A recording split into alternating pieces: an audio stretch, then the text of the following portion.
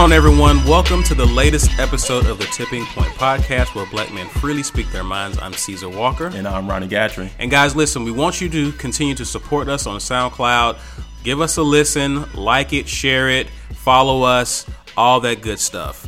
We appreciate your support, and let's start the show. This is actually a special moment for our podcast. Would you agree with that, Gat? I agree, but I'm gonna have to interrupt you for a second there. You always interrupt me, but go ahead. When we start, I have to kind of just brain dump a little bit, right? Yeah. Okay. And before we get to what's so special about this recording, I gotta release this. It helps me. You just did the beginning of it's been built up from. We're gonna go back to that, Walker. It's been 2 weeks, so I get it. Yeah. Gotcha. You were saying, dude. Meek Mill Championships, an amazing project, man. Okay. Amazing, and I want you to listen to it. Okay. You haven't. I know you haven't. I have. No, you need to listen to it. Have you listened to it this year? Yes. Okay. Random point number 1. Okay. Number 2 is not so random, but it's had me in deep thought. So condolences are going out to my wife's family. Friday night, my wife lost an aunt, and then Saturday midday, my wife lost a close cousin. Oh my goodness! Yeah, and I hate to say, death is never expected. Well, it is. I mean, we're all gonna die someday, but you know, we walk around believing that we're promised all these extra breaths that we're really not. Breaths, excuse me. But as I'm watching my wife, try her best to deal with all this, all of a sudden, I just think how precious life is. So just want to encourage our listeners, man. If you love somebody, just tell them, because you just never know. Tomorrow's never promised. Right. Okay. And considering the fact that my wife is so gracious to, kind of give us the studio, I feel the least I could do is share condolences, even though she doesn't listen.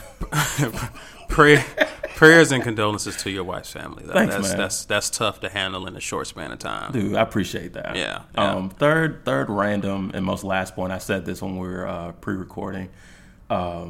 J. Cole's Middle Child track. Oh my goodness. I've heard that too. I know you have. Okay. But goodness gracious. Okay. It's an amazing track that I slept on the first listen.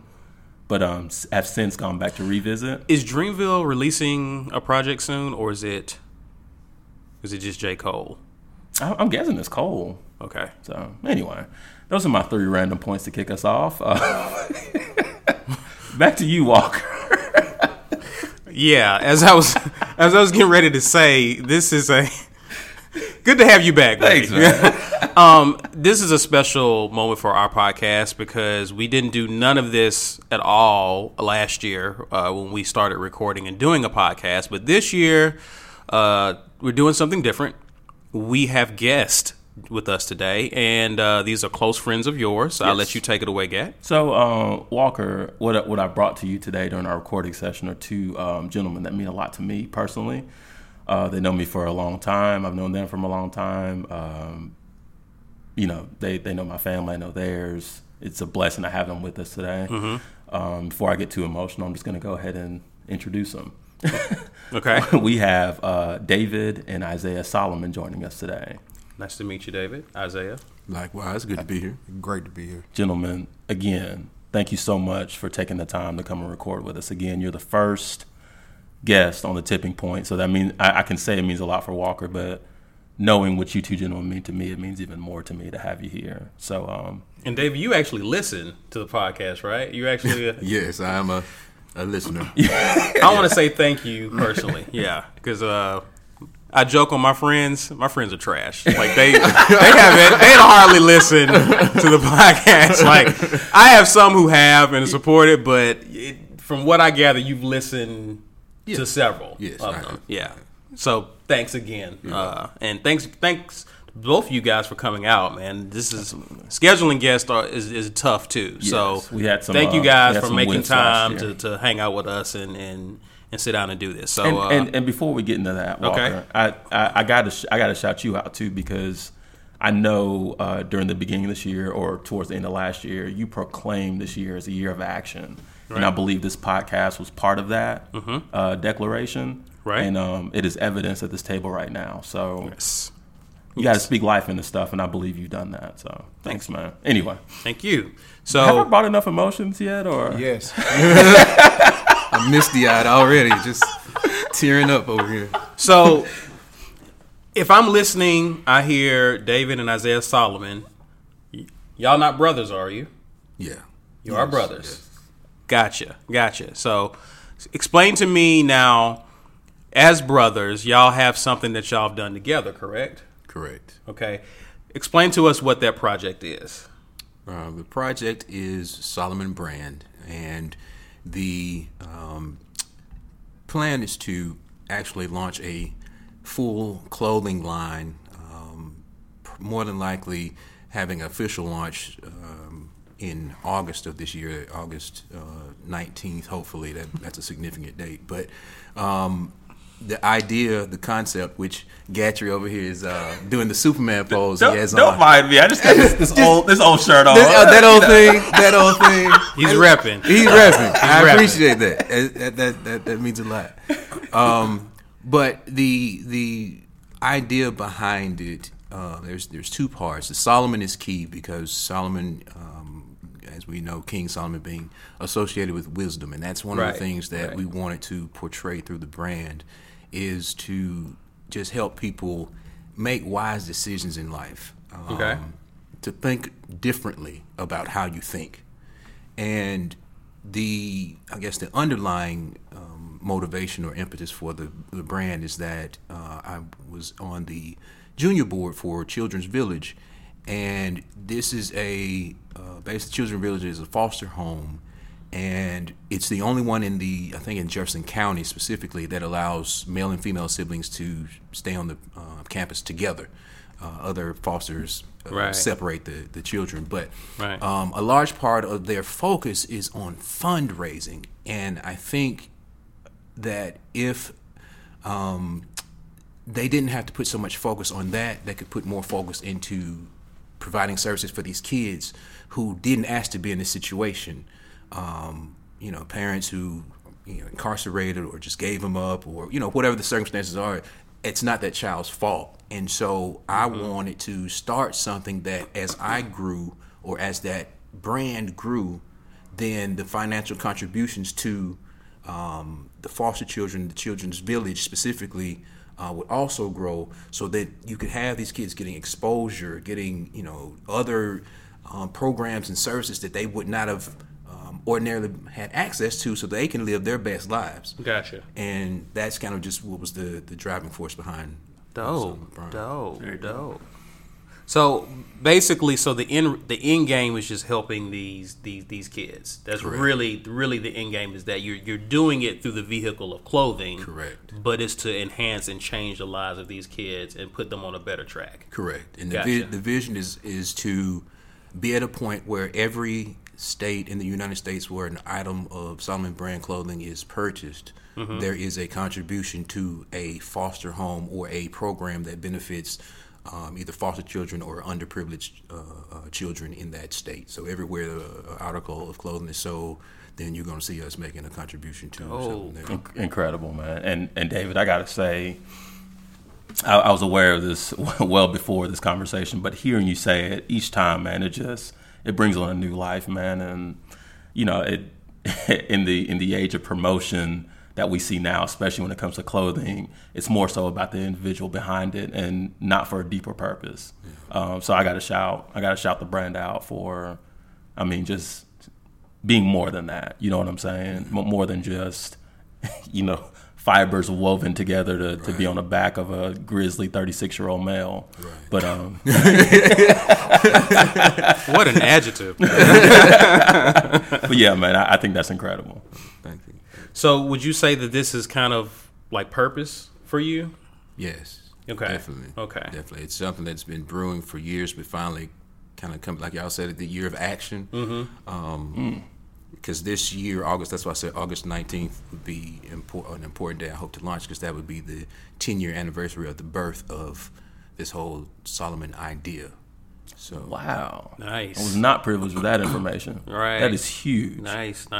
So that's dope, man. So basically, it's because I can see the passion when you talk about it, but I can imagine it's very fulfilling as well once you see that come into fruition, to see the effects that it has on the kids, right? Right. Yeah. Nice. Nice. We're about promotion here. You're here. Can you let our listeners know how to find out more? Your social, your IG, your Facebook, or sure. What are these kids using now? Walker, Snapchat. What is that? I don't even know what that is. But whatever you got social, if you want to shout it out, man, by all means. Sure. There are right now. IG is the main focus. We have two points of contact. There's Solomon SLMN _brand. That's IG, and then there's the Solomon Project, which is SLMN _ project. Gotcha, and we'll be sure to blast that as we blast this as well from a metadata perspective. I'm so nerdy. That was impressive. Anything else you'd like to share regarding the Solomon movement, as I like to call it? Isaiah, you jump in here, man. Yeah, man. Like my brother said, speaking of action, we knew, life is bigger than us, so why not go out and try to help and touch as many people as possible? Because once you get older, that's what it's all about. I think people get fulfillment in helping others.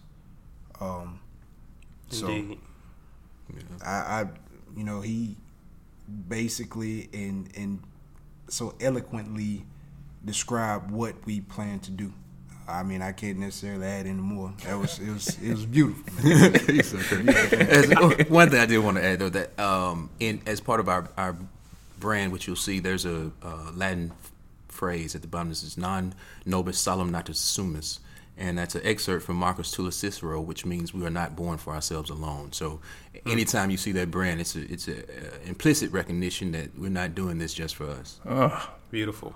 That's dude, dope. Please do not drop that mic, because now would be an appropriate juncture of which to do such.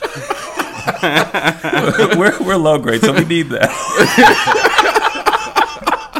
Literally started from the bottom. Don't take us back. Don't take us back. So, again, this is a passion project, but this is something that you guys are doing on the side, right? Correct. So basically, y'all are employed. Y'all do other things, throughout the day to sustain a life, quality of life for yourselves. So let's talk about what you guys actually do.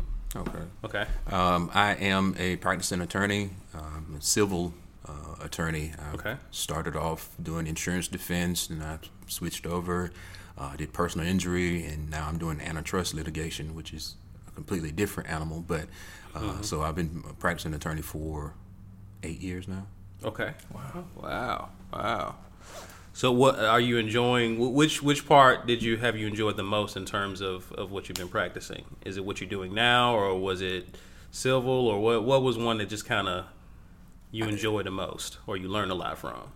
Actually, I liked it all the same, but for different reasons. Okay. I will say now, being on the plaintiff side of things, I probably get a little bit more fulfillment out of that, because you're kind of fighting for somebody else. Right. On the defense side, you kind of just kind of there. Right. Somebody's accusing your people of doing something, and maybe 8 times out of 10 they did it, and so you're trying to mitigate the damage. You know what I mean? Yeah. But on the plaintiff side, somebody's been injured, whether it's physically they've been harmed in an accident or some medical device, or whether, like now doing the antitrust litigation, there's people who are being unfair or uncompetitive pricing because of big corporations of essentially being greedy. Yeah. So, but on this side of things, you're still fighting for someone. So it's still that kind of passion project like we spoke about before. Right. You at the end of the day, you feel good about what you're doing because you're going to make an impact in somebody's life. Now, I can't speak for you, but I could imagine being an attorney and I'm defense, and I'm just like, I'm defending someone who I already think kind of low of because I know they did something shady. I can see how being on the... Why are you looking at me? I'm looking at you. No, but I'm just saying just in general, like, I can see, like, it's hard to go to bat for somebody that is out here, they ain't doing right already. But if you're looking out for someone who's just been blindsided or took advantage of, I can see how that can be more rewarding, or that'll give you something to at least fight for. Right. I could definitely understand that. So, Isaiah, share with us what you do. I am a law enforcement official. Okay. I've been a law enforcement official for approximately 5 years. It's a very interesting job. Having ideas and thoughts going into it, and having to change your whole mindset. So like I say, it's interesting. It's definitely been interesting the last couple of months. Mm-hmm. I matter of fact, I can say years. It's been so many acts of things going on. So I experienced that when I first got in. So it's like I said, it's been a very interesting journey. So what made you decide to want to go into law enforcement? I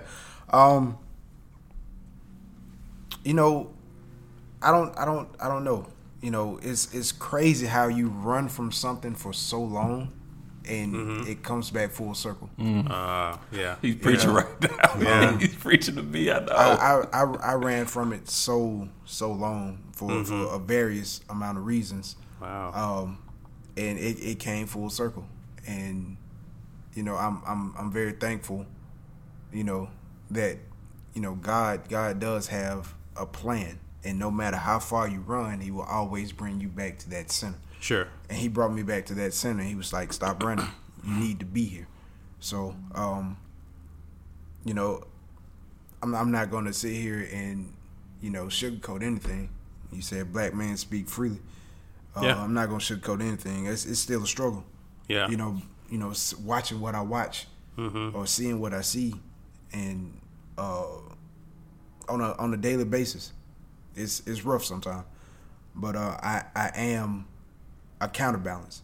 I went into it being the change. I said I wanted to be the change that I wanted to see. Let's go. So I have to be a counterbalance to the things that I see that are just blatantly wrong. Right. Right. So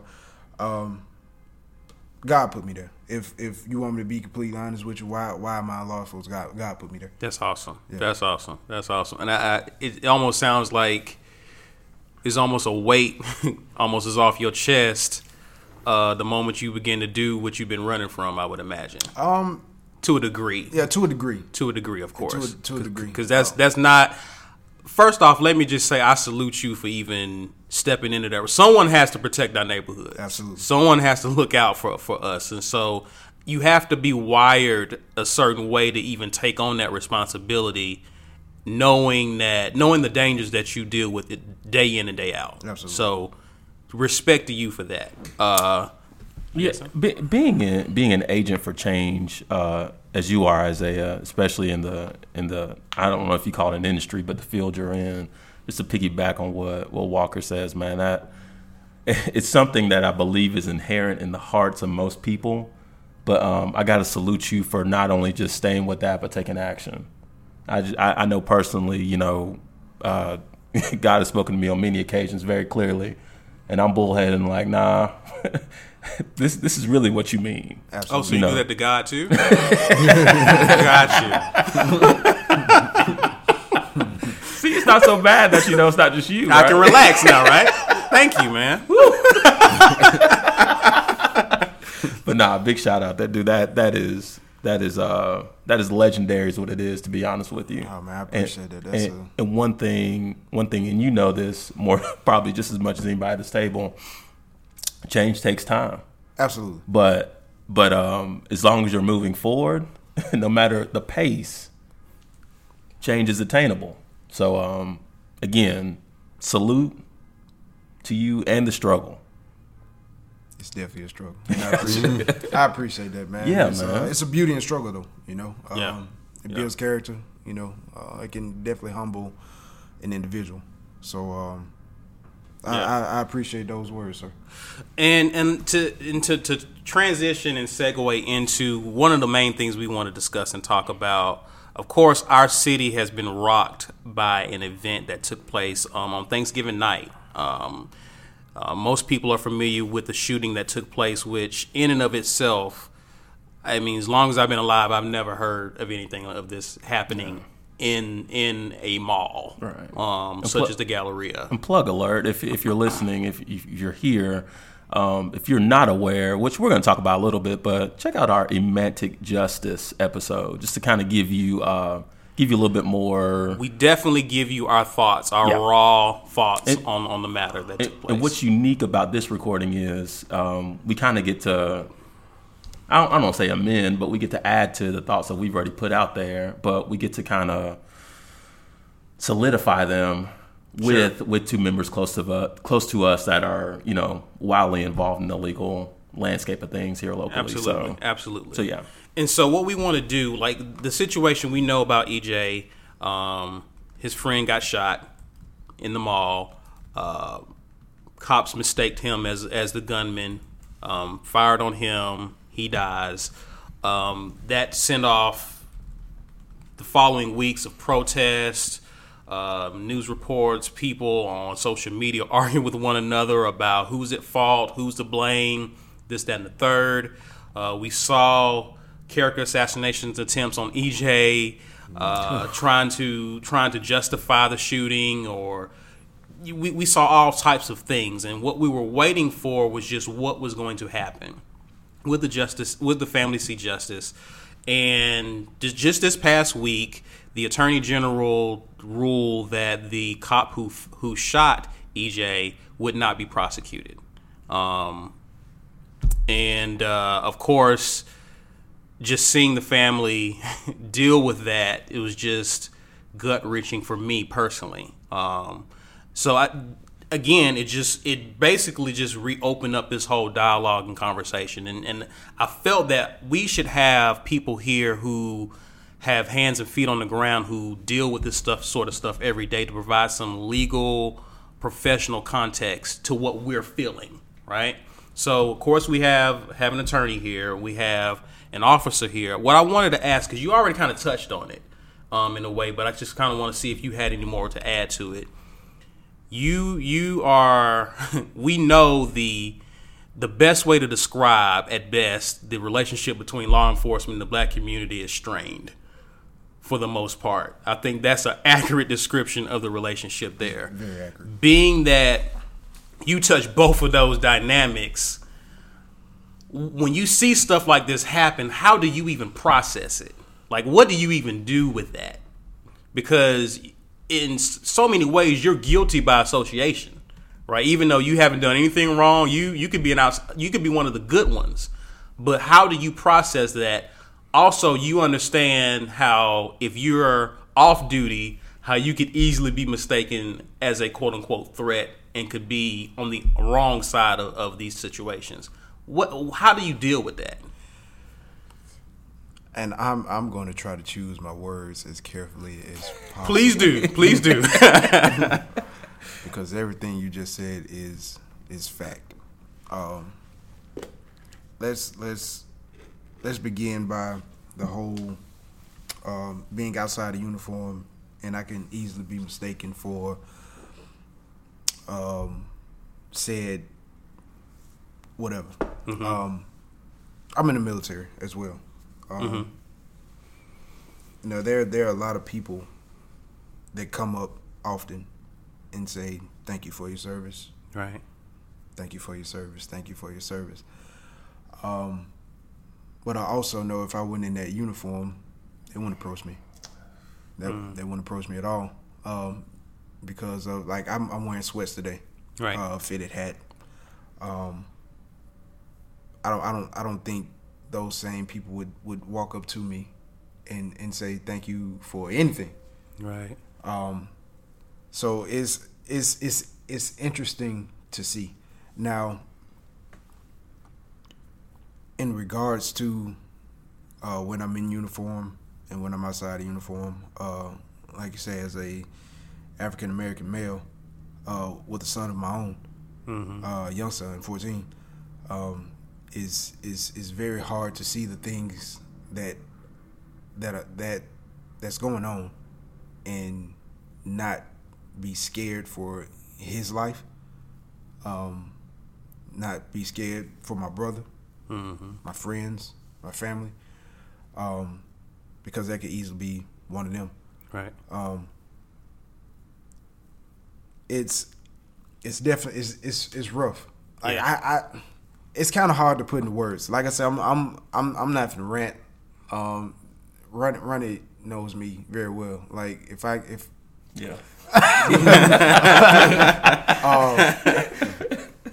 But like I said, I'm trying to choose my words carefully, and in doing so, it's kind of hard to describe.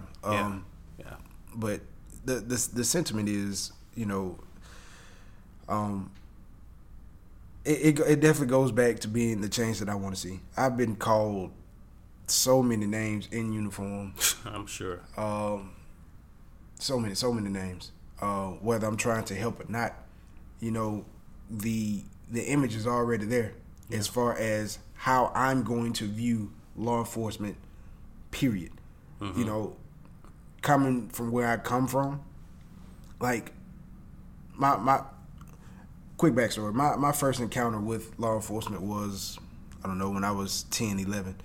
I was riding with my cousin, wasn't doing anything, but the car that we were in, he was all of 16. I may have been a little older than that, but he was 16, and he had a beat up car. You know what I'm saying? We weren't afforded to get the brand new cars, and we get what we get. Right. Hand me downs. Absolutely. And, so we got a fitted description of at such an early age. Mm-hmm. So at that particular moment in time, we sitting in the car quite some time. Next thing you know, we have a helicopter. We have SWAT teams coming from both sides. Oh my goodness. And they yanking us out and putting us on the ground. That is my first encounter with law enforcement. And as a young man, that will screw with your head. Absolutely. For years, or traumatize you for years to come. So I'm pretty sure that other young males or African American males have gone through the same thing, even worse. Right. So that once you have that view, it's kind of hard to get that out your head. I still have that view in my head, Right. That's why I said I have to be the change that I want to see. Yeah. Like I know what happens, but at the same time, it's like you're here. You have to change what you can change. Mm-hmm. And that's exactly what I try to do. Like I say, I'm going on a tangent. I'm going on a rant, but it's rough, man. It's definitely rough, and I'll just leave that right there. And we'll get to you in a moment, David. But to piggyback off of what you said, I'm pretty sure, because we're so wired negatively, we tend to focus on the negative. I'm pretty sure you also get people who come to you and say, "Thank you, officer, for." When you do be the change, when you do help people, do you get a thank you? Do you get people who are appreciative for y'all helping out? Yes. To a degree. I talk to a lot of, inmates. Mm-hmm. And I from the first time that I stepped in that building, me being, going by the model, being the change that I want to see, I've actually pulled someone to the side and had a real conversation with them. Mm-hmm. I wouldn't necessarily say I built friendships, but right.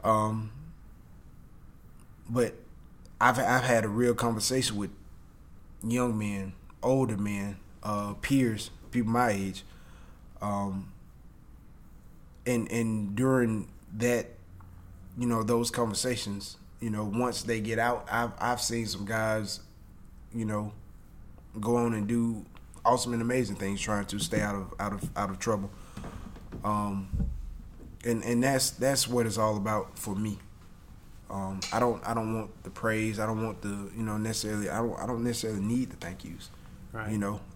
Just knowing that in your heart of hearts you want to change. Right. And just knowing that the conversation that me and said individual could have sparked that change, is enough for me. Dope. So like I said, I don't need to thank yous or anything like that. Just knowing that they're going out and staying out of trouble, staying clean, staying whatever they need to do to stay out of that building, it's a blessing in itself, man. So dope. I know. That's... I had a question for you, David. The state's attorney general, Stephen Marshall, actually replaced the person who was over the case, Danny Carr, who was the district attorney of Jefferson County. Now, it was reported that there was concerns of there being a potential conflict with him, knowing personally. I think it was people who were protesters that I think he took a photo with, or he was in a photo with. I'm not going to say he took a photo. He was in a photo with people who were protesting for justice against a cop. And there was concerns that couldn't prove it, but there were concerns that he may have known some of these protesters personally, right? He took over the case, even though he had stated, I think it was in some, I forget, it was AL.com. It was one of the stories that I heard. He felt that he didn't think that there was actual conflict, but just wanted to be sure of it. Yeah. Do you feel that was a justifiable reason? And are attorney generals, are they even permitted to even give a justification? Can they just take over a case at any given point? So that's a two-part question. The first, I'll address Danny Carr, who I know personally. I've known for a while, even before I went to law school. We have to look at this thing not in a bubble. Okay. Imagine it's day one on the job, and this lands in your lap. Mm-hmm. What do you do? Right? Right. I think that for him, making the determination that this could be a conflict, there was two parts of that. There was the association, whatever that may have been, with some of the protesters, and then there's the direct involvement with the officer. It was reported that that officer, who's identified as Officer 1, but he was involved in 20 pending investigations. The report did indicate that as well. Yes. So there is the potential to see that there's a personal conflict, because as the DA, you're representing the county, and your job is to prosecute these cases. And if this officer is your star witness in 20 cases, they don't give us much information about what type of cases, but regardless, it's a felony of some sort. And if this person is necessary to your prosecution, then can you then come back and say, all right, well, you're guilty of murder? Because now you're in the position, once you say this person is a murder suspect, he's now disqualified from testifying in those 20 other cases. Gotcha. So and I think some of that plays into the ultimate decision of why they found this was a reasonable thing, but we can get into that later. But I think from Danny's perspective, I can understand why he would want to recuse himself. The second part of your question with respect to the Attorney General's office, yes, by statute they can give advice, guidance to any of the DAs for the respective counties, and if in the instance like here with the DA recusing, then the next person up would be the state's Attorney General. Gotcha. So, okay. That adds context. Did you? No, this is just enlightening for me. So, okay, is one of the things that, goodness, and I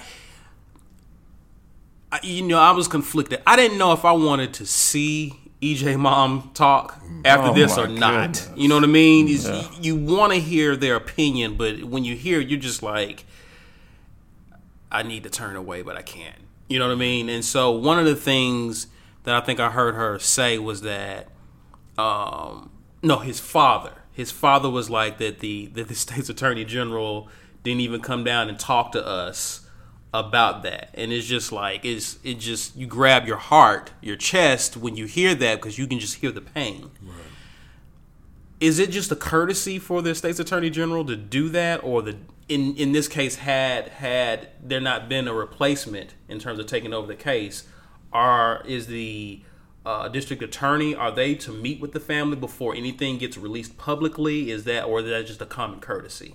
I think it's more so of a courtesy as opposed to a procedure, because again, when you're looking at their role, it is to simply, in this case, determine whether the officer was justified in taking this man's life. Right. And so the only, I mean, it sounds harsh, but when you just step back a bit, the only parties that are technically involved are the officer, the witnesses, because the only issue that they're trying to decide was, did the officer act reasonably under the circumstances? Now, because this resulted in the loss of life, you would expect, just out of courtesy, that there would be some contact with the family of the victim. Right. Some compassion and just understanding, there's a life that's lost. Right. And as at the hands of an agent of the state, right. so to speak. Right. So you would think that there would be some compassion from the state saying, look, if your dog got off the chain and mangled my child, I would expect you to have some kind of words with me, like, look, I didn't know my dog was, right. violent, or I didn't know he was off the chain, something. Right. Acknowledge the fact that someone under your, or something under your responsibility or control caused me harm. Correct. Right. So I think just as a matter of courtesy and compassion, that, is something that should take place, but I don't think that it's necessarily a rule, if that makes sense. Okay. David, I'm going to ask this. We talked a little bit off air about this, but help our listeners that may not be local. We do have listeners that are, yeah, in other places. Help me shape this for them, right? So, and I love to reflect. So I'm just going to put a real life situation there, right? I was involved in a fender bender years ago at my son's daycare. So we did what an average human would do. We alerted the authorities, right? The authorities get there, and they inform me that their options are limited because this incident took place on private property. Going back to E.J. Bradford's situation, we know that this took place in, a huge shopping center that I don't know technically if it's public or private property, but the Hoover Police Department, they were there, they were working there, right? Mm-hmm. Why was this not handled in Hoover? Why does the Alabama Law Enforcement Agency have to get involved? Okay. So basically what we have is we're looking at whether this is a murder or was this a justifiable murder, which the difference being there's a felony or not. So felonies are prosecuted through the county. Since Hoover sits within Jefferson County, that's why D.A. Carr was the first rung of the process. Sure. So when D.A. Carr recused himself, then it escalated to, I hate to say the next person in the chain of command, but that's technically how it would work. You would go to the state attorneys general. Okay. So, the way it's broken down, you have your state level, county level, then you got your municipalities. So since it's a felony, it's not handled within Hoover because that only misdemeanors, minor offenses get handled in the municipal court system. Okay. Felony-wise, it would go to the county level. County level recuse themselves, so then we go to the state level. So that's just kind of how color me enlightened. Thank you so much for that. What about the appellate courts? Don't answer that. That's just me trying to sound educated. They unfortunately will not come into the picture because of the Attorney General's ruling, but or maybe they. Well, no, I don't think there's any appeal because there was never a decision to prosecute. So once he determined that it was a justifiable act, then I don't think there's any recourse. I don't think you can challenge. Gotcha. Okay. Thank you. So Isaiah, it was one of the statements from the officer was that they saw EJ coming into the scene when it was pandemonium, shots fired off. They saw him, and by this point he had his gun on him. So he was easily identified as a threat. Now, I will be honest. From what I have been hearing up until last week was that EJ had a weapon on him but was running away from the situation. Mm. I saw the video, and I could see him running back to his friend. So he initially started running away, but realized my boy ain't with me. Right. He's down. I'm running back. Right? Right. So as he's running back to him, he's now back in the line of sight of the officers. They're trying to identify and assess the situation, what's going on. Here's a guy with a gun. He's a threat. My question to you, Isaiah, is what have you been trained to do when you identify a threat in a high-stress situation? Every officer has training in an active shooter type scenario, and this is considered an active shooter type scenario. Right. When I did my training, the training basically boiled down to this: active shooter needs to be taken down in the safety of the people. I think in this situation, every officer definition of safety is subjective. Come on. Okay. There are, and I don't, like as they say in church, take your time. Like I said, I'm trying to. There's gray matter there. Yeah, I'm trying to choose my words because, like, at the end of the day, I'm not trying to sound anti-law enforcement. All right, because that's the field that I'm in. Right. I have co-workers that I want to make sure that they're okay. I don't want to sound anti-law enforcement, but I will say this: there are people that are in law enforcement that should not be there. Okay. There are, and this is just my opinion, and let's go. There are some people in law enforcement that have a God complex, right? So they wear a uniform, Okay. and they feel that, hey, no one can touch me, no one can say anything to me. I have this badge on. I'm invincible. And I think once you have that complex, everything, your view of things start to get scrambled. You don't look at things reasonably because you feel like, oh, I can get away with X, Y, and Z. Not necessarily get away, but I can do X, Y, and Z, and I will be justified in getting in getting away with X, Y, and Z. Share another story. Like when I first got into law enforcement, there was a gentleman, or a couple gentlemen. This is, I want to say, day 3 of my journey. And there was this guy who basically said, "Hey, aren't you new?" I said, "Yes." It was a white officer. And he told me to go fetch something. And when he told me to go fetch, he made the shooing motion. Me being me, I didn't hear anything after that. I didn't let him finish his sentence. I said, "What did you say?" Right. And he repeated it. I'm not going to say what I did after. But at the end of the day, if you don't have people to go in and change that environment, change that culture, it's going to be there. Yeah. So, like I say, once an officer, the view of safety is subjective.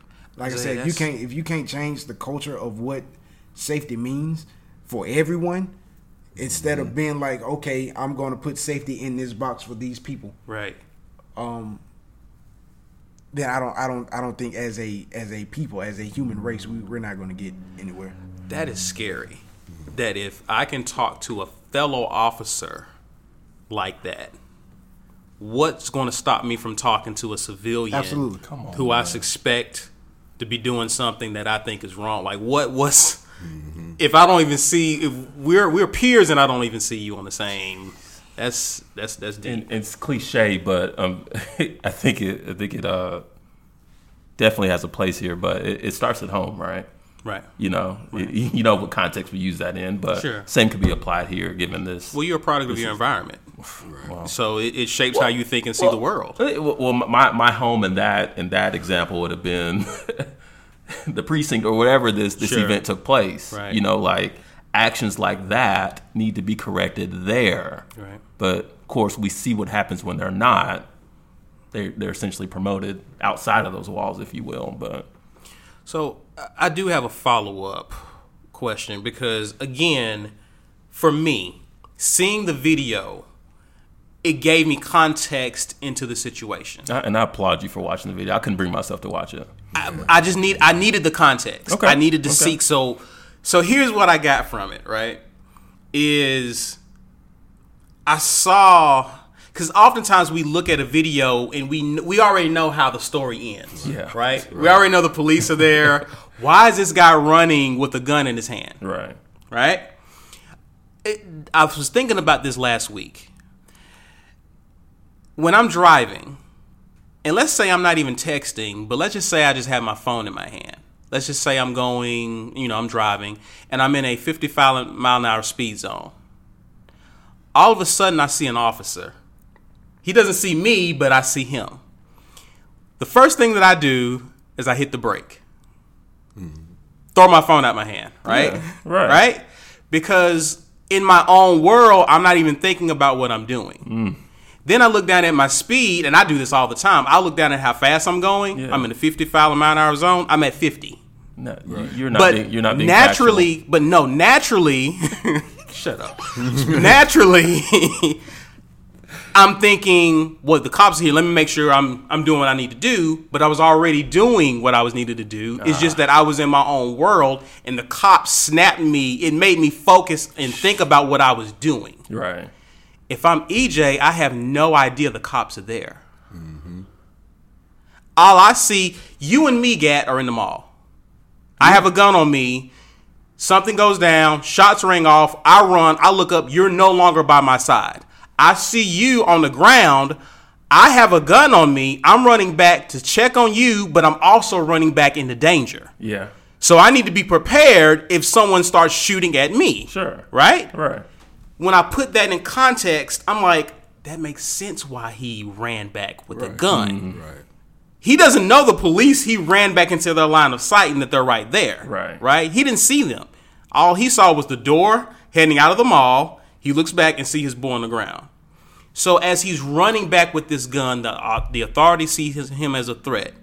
My question to you, Isaiah, is when you identify a threat, oftentimes people say, well, shoot at their legs, or shoot, if you have to take them down, shoot at something that's not going to take their life. Right. Right? He was shot 3 times, upper body.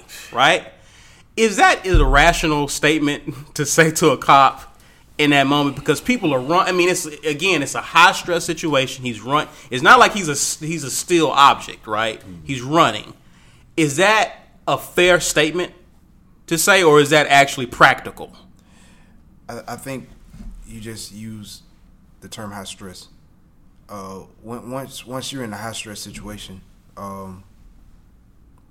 things will, you don't see things clearly, man. It's right. Is it a practical statement? Yes. Okay. Is it rational? Yes. But like I say, the way people act the safety is subjective. There are people that will be like, oh, okay, I've been waiting for this my whole life. You know what I'm saying? I get this adrenaline pumping. Oh, this is my moment. This is my moment. Pow. You know what I'm saying? So it's like, here's my thinking, right? I've been in training, and the active shooter training that I brought up earlier. They put us in some very high stress situations. Like I said, I've been in the military for quite some time, and I tried to use my military instinct as much as possible because that's some of the best training that I've had. Right. Period. Point blank. Period. But some of those situations had me questioning myself and what I would do in the shots that I did take. Right. Right. You know, I'm not going to lie and say that I've taken some of those same shots, because once they're embedded, this is an active shooter. He needs to be taken down. You have kids in the building. You have, you know, whatever type public. You have the public. You know what I'm saying, in the building. It's pandemonium. You have people running one way, and you have somebody else coming at you another way. Automatically, that's off. Right. Should I say? I Right. mean, if you have 45 people walking one way, running one way, and then you have one person walking the other way, that's off. Right. You know what I'm saying? Right. That is completely off. So, you know, it's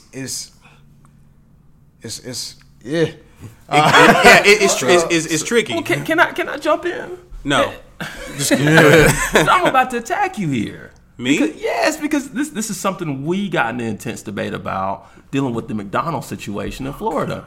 You seem to throw out the human element in situations. Now, all of us at this table now, we're at the benefit of playing what I like to call Monday morning quarterback, right? Like, oh man, he should hit this receiver in stride here, right? But we're not under the helmet on Sunday. Now, because I know you and I have gotten into this, I'm not defending the actions of that officer, right? But I think what Isaiah is bringing to the table is very beneficial, because you can train for something, but then when it happens, that human element is going to take over just about every time. Am I fair? Well, but the point of the training, though, is to, at least from my perspective, the point of the training is to say, all right, here's what the human element is going to do, right? When you're in this situation, the body naturally wants to do that. So we're going to do what? Train that out of you. It's just like with dogs.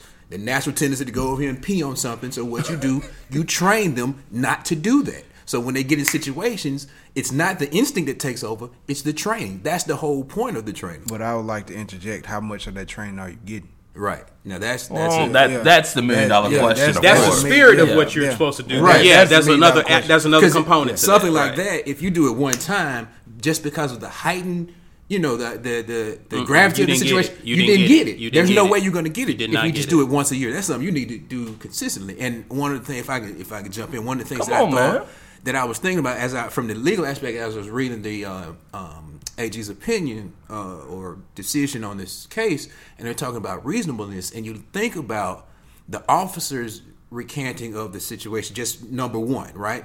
So here's a person who you've had firearms training day one, right? He says he sees this gentleman draw his firearm and chamber around. Now that's key for two reasons. Why? There's only two times you're going to chamber around. One, you hadn't fired one. It's all your bullets are in your magazine. You want to get one in the chamber. That's number one. Or two, you fired your gun. You got to jam. So you got to clear it. That's the only two times you're going to rack. So when I see this and I see a man on the ground and I see this guy pull his gun, as he said, and load one in the chamber, automatically he did not shoot this guy. It's impossible.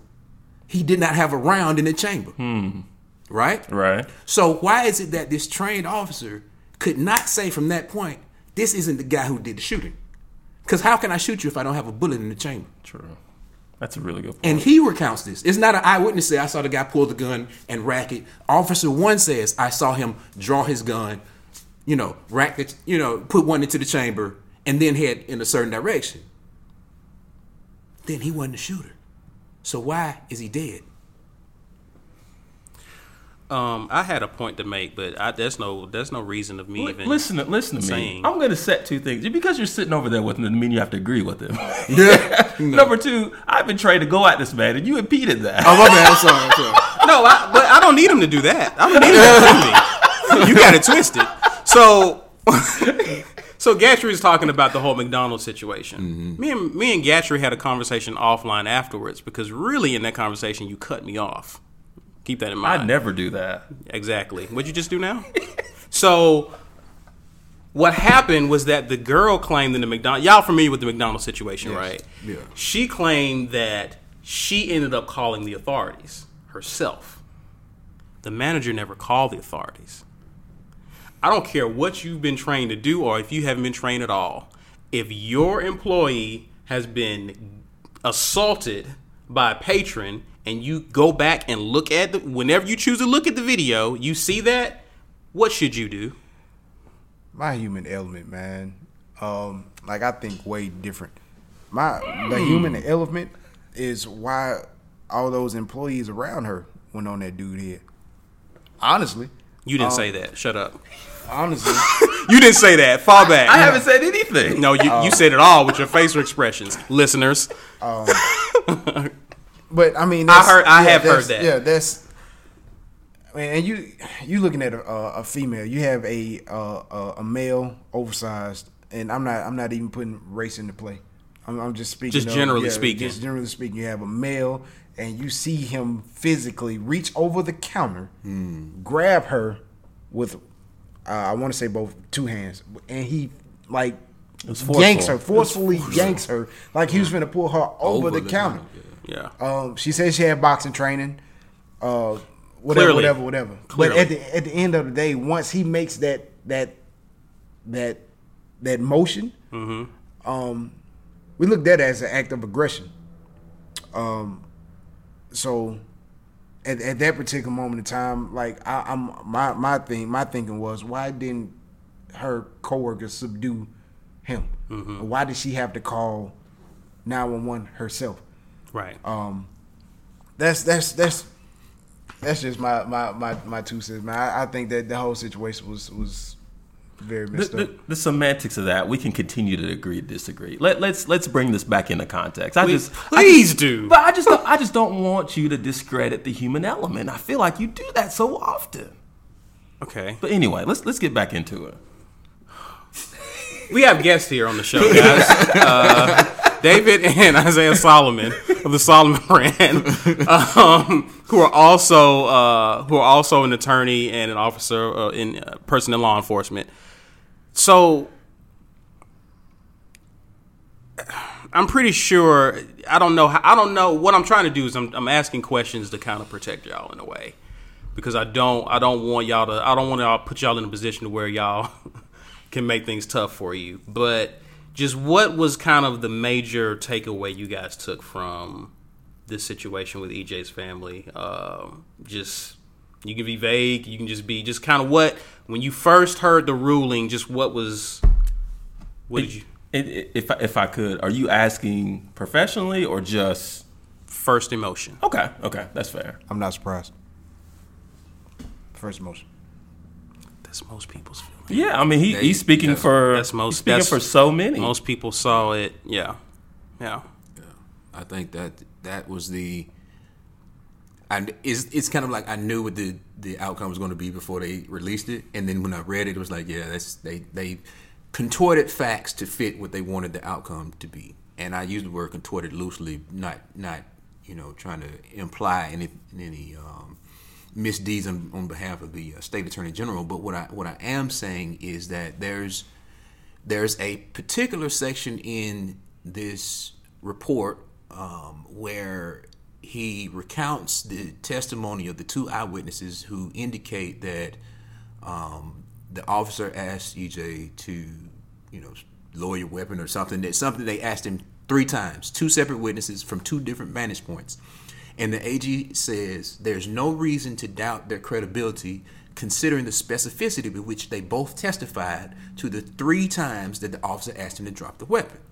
Now, Officer 1 in his report says it happened so fast, he didn't ask him to drop. He didn't have time to tell him, lower your weapon, freeze, police, whatever. He shot. Now, considering that evidence on its face, if you have 2 separate witnesses who have no personal investment or interest in the outcome of this, who are saying, this guy asked him 3 times to drop his weapon, the officer saying, I didn't have enough time, then to me, I don't think the officer, or at least there's enough evidence to say that the officer did not act reasonably under the circumstances, because the witnesses say that this guy, even though he didn't drop his weapon, he wasn't moving. So if he's not moving, who is he a threat to? Yes, he has a gun in his arm, in his hand. A gun in of itself is threatening, but what else is there? If he's not moving, right? He's not waving it at anybody. Right. He's not yelling, if you don't back up, I'm gonna shoot you. The witnesses, it was leading testimony. They say, yeah, I felt like I was in danger, but let's once again, let's look at the circumstances. The people who felt like they were in danger, you can see they were dug down and they were heading for cover. if you're in a position where you can recount everything that happened from when the officer appeared to when he got shot, that means you're either A, not concerned about your safety, or you've placed yourself behind cover. You're in a position where you don't think you can be detected, and you're looking, right? If somebody starts shooting here right now, our first instinct is we're going to look, see where it's coming from, then we're going to go in the opposite direction. You're right. I'm not going to be able to tell you what's happening because my back is to it. Now, the only time I'm going to be able to tell you what's happening is when I stop and I think I'm at a safe distance and I look to figure out what the heck just went on. Right. So if these two witnesses are in a position to give this full detail account of the story, that lets me know that they did not feel that their lives were personally threatened by the man who held the gun. So, again, like Isaiah said, safety. That's a loose definition. Who was threatened? Right. Officers weren't because they were behind him. Now, if he had made a sudden 360, boom, light him up because you don't know what's about to happen. I can get that split second decision. A man with a gun turns on me. My assumption that changes everything. Right. That my changes assumption everything. He ain't trying to say, "Hey, how you doing?" So I'm gonna light you up. Right. But if your back is to me, and you're not brandishing this arm and a firearm toward anybody, you're not letting off shots in the air. You just got it in your hand. Then that means there's a chance I can keep talking to you because he hears it. He just doesn't respond the way the guy wants him. And so, as we have seen many times in our nation's past, black boy, you're going to do what I say, or you're going to pay the consequences. That's my honest opinion of what happened. Gotcha. Can I put something else on the table? Sure. I really don't like you as a human. As a human? As a human. He's despicable. I love you too, bro. That's translation. Yeah, that's what he really means. Yeah. I get it. I was privileged. See what I did there? To have a conversation with a law enforcement official over a meal, right? So shortly after this incident took place. And one thing that stood out to me that this gentleman explained to me was if you are registered to carry a handgun, there is a protocol of which you agree to conduct yourself when you have that handgun. Everybody with me right now? Okay. One of the things he noted was when you're in a situation such as like that, an active shooter as we call it, as a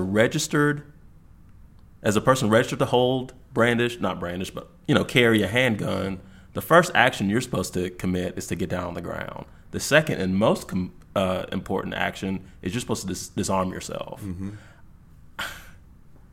I don't know if this is true. I do not carry, but it puzzled me that this would be the first statement out of this man's mouth as I'm asking, okay, what's up with all this? I wasn't directing anything. It was just like, hey man, this is a crazy situation. I mean, I can't believe this happened.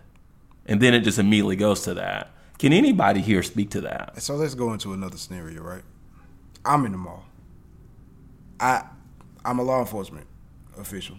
I'm supposed to have my gun on me at all times. Here we go. So if it's an active shooter, regardless of what I'm in, uniform or not, I'm supposed to go and make sure that active shooter is taken out for the safety of the public. Right. Because that is the sworn oath that I've declared to protect the public.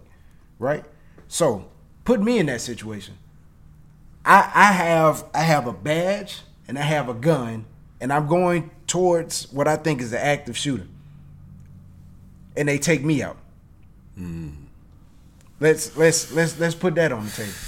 That's what happened to Jamil Robertson in Chicago. Black guy, security guard. Absolutely. Oh, yeah. That's exactly what happened to him. He actually had the guy down. Cops showed up, identified a threat, and took action. That's exactly was Jamil Robertson's story. Do we know the outcome of that? I think we're still waiting. It's a couple of cases. Gray matter are two terms that come to mind as we revisit this. Right. Yeah. So I think that this is here's the thing that would make EJ's death not be in vain. So we've identified a scenario where you can misapprehend the situation. Actually, two scenarios: the current one and the one that you all just mentioned, which I wasn't aware of until just now. But so here's where we say, all right, this happened. We don't want it to happen again. The training, which they go into in the agency's opinion about since Columbine, it was clear the area, then we switched it to, identify the shooter and take them out. I think there's a area, like you said, there's a gray area in there that we need to hammer down on in our training. We realized that the pre-Columbine conditions weren't satisfactory because it resulted in a larger loss of life. Mm-hmm. So we go into the other extreme, and now it's like find somebody with a gun and kill them, right? Right. Well, now we see that. Move us back into Let's the middle. move toward the middle. Right. Yeah. How do we identify, how do we hammer down on what is active shooter? Because active shooter to me versus a person with a gun are two different things. Well, yeah. Oh, well, yeah, go ahead. I'm sorry. But I'm just saying, like, it sounds simple, but in reality, active shooter and person with a gun are synonymous. Right. Right? There's no evidence that EJ ever fired a shot. Actually, the evidence that we have is to the contrary, that he didn't have an opportunity to fire a shot. But yet he's dead. He was identified as the active shooter. So how do we hammer down on this and say, look, public safety is a concern. You're making these snap decisions. Identify where's the gun? If I have a gun and it's pointed toward the ground, is anybody really, really in danger? Maybe I can let one off and it ricochet and hurt you, but the probability of that may be lower. If I've got it waving, pointing at somebody, all right, now we've heightened it. There you go. There's a possibility that you might shoot somebody if you're aiming at it, pointing. So I think we so that his life and death won't just be wasted. Let's say, look, Alabama, we're going to set the precedent, right? We're going to look at this and say, we know that these things happen. We're going to give the officer the benefit of the doubt, which I believe that there's some of that because of his, like I said earlier, his involvement in some pending cases. And it's like if you take him out, then not only do you lose him, then, likelihood is you could lose these other 20, cases. And as a prosecutor, that's your whole job. You're keeping the public safe. You want to have a conviction rate. That's important, right? That's just kind of a broad strokes of it. But hammer down and say, this is what we learned from this, right? We can't bring EJ back. But you know what? We can make sure Ronnie, Caesar, Isaiah, David don't become the next EJ. Right. And forgive my pessimism here, but if internally, law enforcement officials are dealing with telling others to go fetch, I believe that before we can even get there, we've got some more remedial steps that need to be taken. Am I correct here? Or is my mic the only one on? No, like I say, man, you have to change the culture. You have to change the environment of, said department. It starts with the department, and then, it can spread. You change the mindset of everyone in your department, and it'll be infectious, hopefully. Mm-hmm. And I do say hopefully, but if you change the mindset, we always say hearts and minds in the military, mm-hmm. Hearts and minds. So if you get, you see these situations happening all over across the country. At some point, someone has to stand up, whether it be the lowest rookie officer or to the highest lieutenant captain or whoever's in charge, and be like, hey, can we get some more training to make sure this doesn't happen? Mm-hmm. You know what I'm saying? Again, refresh my memory. Mm-hmm. Let's, put me in other high stress situations, so, I would at least have somewhat of a muscle memory, mm-hmm. air quotes, mm-hmm. to make sure that, if this situation arises, I'll be able to think at least twice, 3 times, right. Instead mm-hmm. of just going off of a hip pocket just pow. It starts at home. Mm-hmm. You know what I'm saying? Law enforcement, it starts at home. And I'm a firm believer in that. Like there's and you have teams, for instance. You have your SWAT team or whatever, a quick reaction team or whatever. But if you're not on that certain team, you're not getting that training that they're getting, and that's only a handful of people. Like, and at the end of the day, you can't call. This is a big county. You can't call a handful of people to handle a situation maybe like at the Galleria. You know what I'm saying? Or what if the scale is bigger than that? What if we're at the Hoover Met? What if we're at Legion Field? And you're only calling on a handful of people. Right.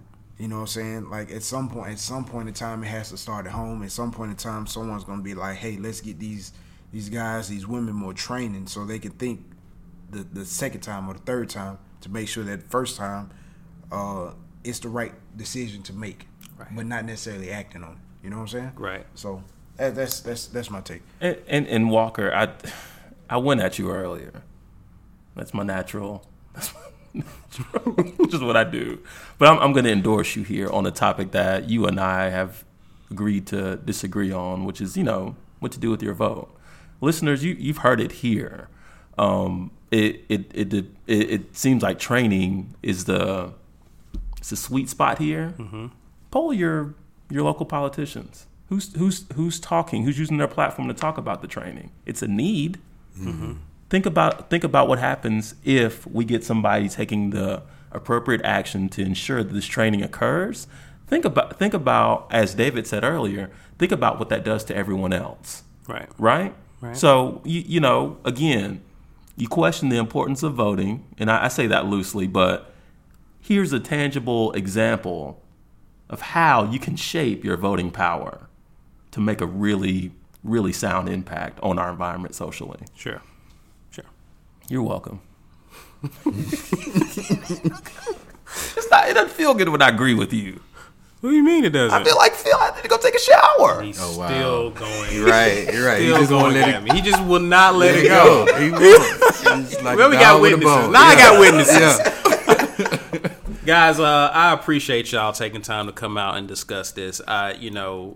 It's touchy, and it pulls on heartstrings of people who have made a decision in a certain way about this.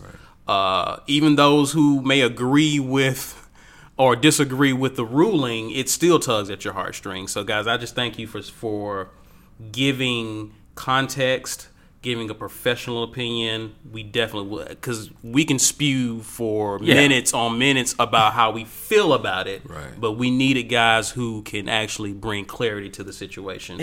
And before we close, we just in pure tipping point fashion, we focused on EJ a lot, but we don't want to lose sight of the fact of the young girl that was injured in this whole situation.